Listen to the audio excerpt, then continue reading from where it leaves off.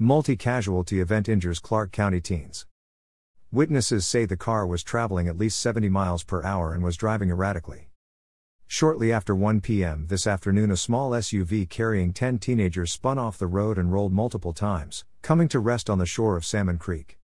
The wreck happened on 117th Street in Salmon Creek, and the car finally came to rest under the I-5 bridge. Witnesses say the car was traveling at least 70 miles per hour and was driving erratically. Authorities say all of the occupants go to Prairie High School, which is not near the accident scene. There were no fatalities, but 7 out of the 10 passengers were transported to area hospitals. 3 refused. 3 fire engines and multiple firefighters from Clark County Fire District 6 responded to the wreck, as well as multiple ambulances from AMR. Authorities say it is a miracle that no one was killed in this crash, and they caution young drivers to drive responsibly.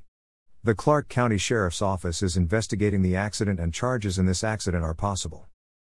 Information provided by Clark County Fire District 6.